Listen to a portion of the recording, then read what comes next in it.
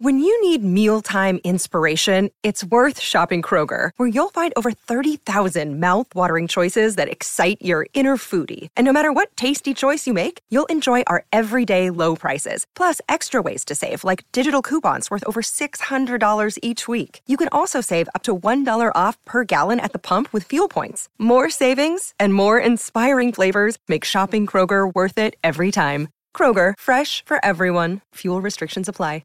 Another day is here, and you're ready for it. What to wear? Check. Breakfast, lunch, and dinner? Check. Planning for what's next and how to save for it? That's where Bank of America can help. For your financial to-dos, Bank of America has experts ready to help get you closer to your goals. Get started at one of our local financial centers or 24/7 in our mobile banking app. Find a location near you at bankofamerica.com/talktous. What would you like the power to do? Mobile banking requires downloading the app and is only available for select devices. Message and data rates may apply. Bank of America N.A., member FDIC.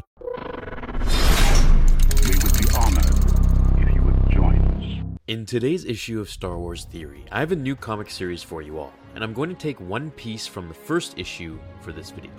However, I'm going to give a little backstory regarding what it's all about, and then you can let me know in the comments if you want me to do the full coverage of it over the next week, or however long it may take. Or if you like, I can also do interval uploads so you don't get bored of just one continuous Vader story, if that's even possible.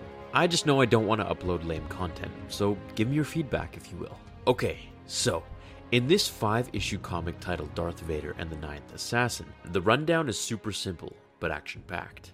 The events take place a few months after Revenge of the Sith, and the Empire now controls pretty much everything. Vader is sent with his delegates to oversee a mining operation and take a little cut for the Empire. Owned by an old father and his son. Both are super rich and arrogant. The old man doesn't want to give up a single cent extra to the Empire, so his son, long story short, tries to shoot one of Vader's representatives for the deal, and Vader ends up deflecting the blast, and it kills the boy. The rich father searches far and wide in the galaxy after hiring 8 failed assassins to kill Vader. He finally goes to one, the Ninth Assassin, to finish the job and bring Vader's head. If you want this covered from start to finish, let me know. Otherwise, our story begins just after these events. An odd ship flies to an Imperial Star Destroyer and docks in its hangar, as a sick and pale man runs out screaming how the snake doesn't need a head to live. The clones look at his chest and see a snake's body and staples in the man's gut, recognizing he's carrying a bomb. The hangar blows up.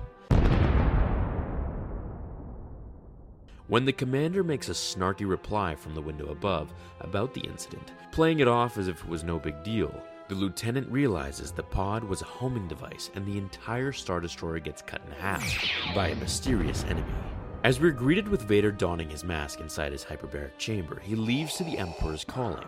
As he kneels before his master, Palpatine's chair is hurled through the window by Vader, sending broken glass everywhere, throwing Sidious across the room and the Royal Red Guards around the office.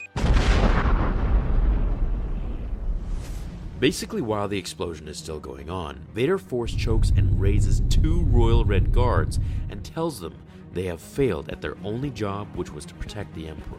Now, Royal Red Guards weren't just there to look cool.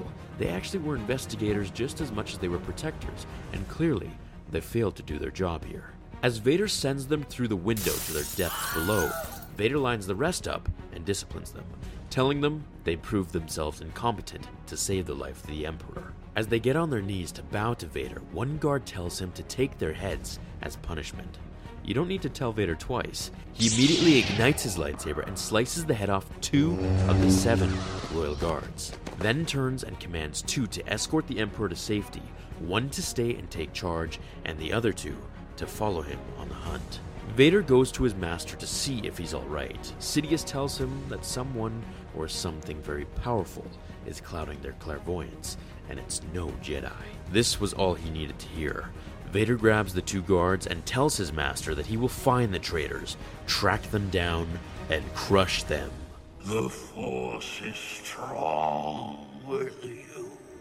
So I know many thought that the Royal Red Guards were loyal only to the Emperor, but they actually took orders as well from Vader, at least in the Now Legends. Do you want this whole comic covered? Let me know if you do. Either way, I'll see you all in tomorrow's episode of Star Wars Theory.